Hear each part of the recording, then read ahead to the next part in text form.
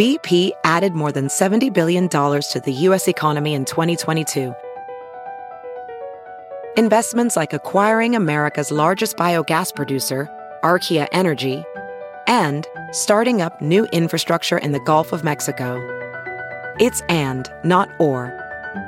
See what doing both means for energy nationwide at bp.com/investing in America. This week in China's history, February 28, 1947. The 228 incident and the ambiguities of Taiwanese identity. Written by James Carter. Published in SupChina. Read for you by Sylvia Franke. On the evening of February 27, 1947, 40-year-old Lin Jiangmai was selling cigarettes in a Taipei tea house.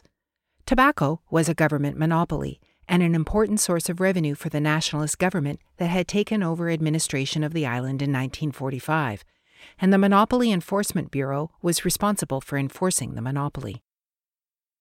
The Bureau had received a tip earlier that day that a shipment of illegal cigarettes had made its way to the Tianma Tea House, in a part of the city long associated with smugglers. 10 agents were dispatched to investigate and interdict the illegal trade. That evening, 6 investigators and 4 uniformed officers entered the tea house, but the alleged smugglers had fled. Finding only Lin Jiangmai, the agents demanded that she surrender her cigarettes. When Lin protested that she relied on the sales to support herself, one of the officers hit her in the head with a pistol butt, leaving her bleeding. Another officer fired into the crowd, striking a bystander who later died. Outraged, the crowd in and around the tea house surrounded the government agents, calling for the head of the man who fired the shot. The 10 men managed to escape on foot. The vehicle they left behind was set alight. When additional officers arrived to investigate, their car was surrounded and forced back to the police station, where soon more than 600 people had assembled. Refusing to disperse, the crowd grew in size and intensity through the night. The next morning, February 28th, mobs gathered in several parts of the city. Some asked shopkeepers along the main thoroughfare, Taiping Street, to close their shops. When a police officer fired in the air to disperse the crowd, he was surrounded and beaten.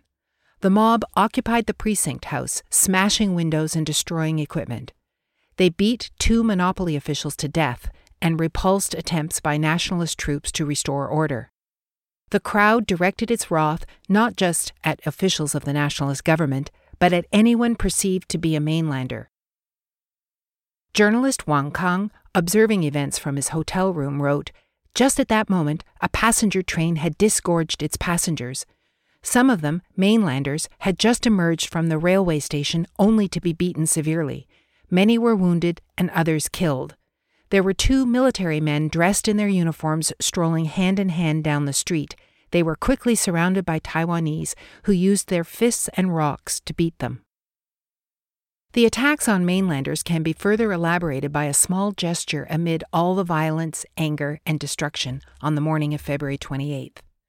As crowds assembled to begin what would become weeks of protest and rebellion, some people targeted storefront signs. As Lai Zihan, Ramon Myers, and Wu Wo wrote in their book, A Tragic Beginning, characters for China had been removed from signs on the China Hotel and the Bank of China, and a banner in Japanese appeared reading, "Down with military tyranny."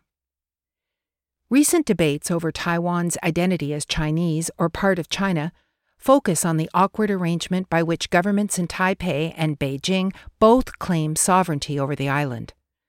The One China policy presents reality-defying spectacles, most recently when Taiwanese athletes competed in the Winter Olympics.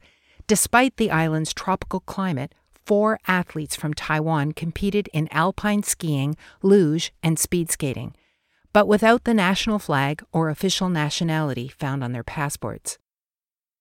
In 1947, questions of national identity and political affiliation were also rampant in Taiwan, but the fault lines were very different. Japan had taken control of the island in 1895, a colonial possession won in a war with Qing China. For the next 50 years, Taiwan was a Japanese colony. Japanese rule and customs had been imposed on the island, and Taiwan was integrated into the Imperial Japanese economy. With the advent of the Pacific War, efforts to enforce Japanese language and culture on the island intensified. Some 10% of the island's people adopted Japanese surnames, according to Lai et al., and by the end of the war, we can estimate that more than 2/3 of the population was functionally literate in Japanese.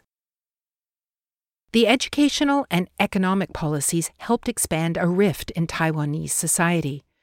As Lai et al. Put it, a relatively small number of Taiwanese assimilated Japanese cultural values, but those who did lived mainly in cities and prided themselves on being part of the new elite.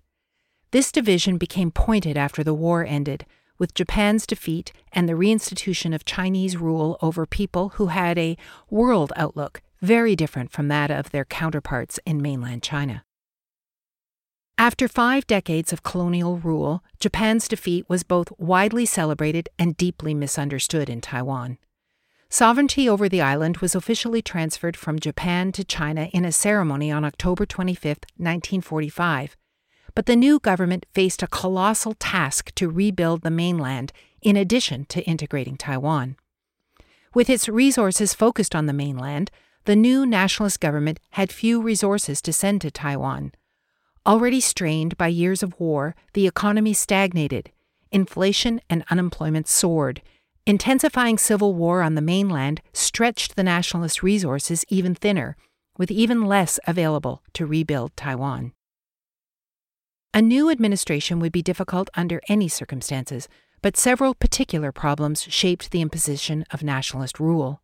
One was simply a lack of personnel. The nationalist government was unable to replace the Japanese administrative structure that had governed the island. Language was another barrier. Most people on Taiwan spoke either the Min languages, similar to those spoken in Fujian, or, especially younger people, Japanese. The arriving mainlanders spoke Mandarin or the Wu languages of Zhejiang and Jiangsu. Few in number and linguistically isolated, the new arrivals who expected to liberate the island from Japanese colonizers looked less like liberators and more like, well, colonizers. This was the dynamic when government agents accosted Lin Jiangmai on February 28th. Within hours, the small incident had sparked a citywide protest. Within days, the protest had become a rebellion. Outnumbered, the government stalled for time, while much of the island came under the control of Taiwanese civilians. Although the first days of the uprising had been violent, with attacks on mainlanders, the rebellion after that tended to be orderly, presenting the nationalist government with demands for local representation and greater autonomy for the island. Struggling to maintain control, nationalist governor Chen Yi, not to be confused with the communist leader Chen Yi, declared martial law. Although he appeared to entertain the demands and proposals of the Taiwanese, Chen was only biding his time. On March 9th, reinforcements from Fujian began arriving to support the government with deadly effect. Nationalist troops moved through the cities of Taiwan, indiscriminately killing and arresting, using the pretext to eliminate known political rivals, and especially any groups known to encourage Taiwanese independence. The restoration of nationalist rule became a massacre. Reports from cities across the island described mass killings, torture, rape, and beheadings. Bodies littered the streets of many cities. By the time martial law was lifted in May, between 20,000 and 30,000 people had been killed. The crackdown shocked even the nationalist leaders who had ordered that the insurrection be put down. Governor Chen Yi was removed from his post for the extreme brutality that accompanied the restoration of nationalist rule. No one in February 1947 expected that in just 2 years, Taiwan would become the last stronghold of the nationalists as they faced defeat by the communists on the mainland. The tense relationship that had sparked the 228 incident, as it came to be called, became permanent when nationalist forces relocated to Taiwan in 1949 and remained there, feeling, to many, like an occupying presence. Continuing to suppress Taiwanese identity, the nationalist government reimposed martial law on Taiwan in the spring of 1949, and it remained in effect for 38 years until 1987. Any discussion of 228 was suppressed.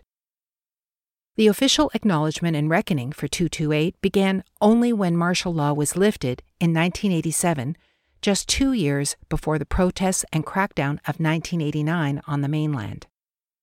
Suppressed for 4 decades, the reappraisal of 228 was part of the process that led to free, multi-party democratic elections in Taiwan starting in 1996. Difficult as it is to imagine, we are now more than 30 years past the events of 1989. There is little to suggest that the pattern of Taiwan will be replicated.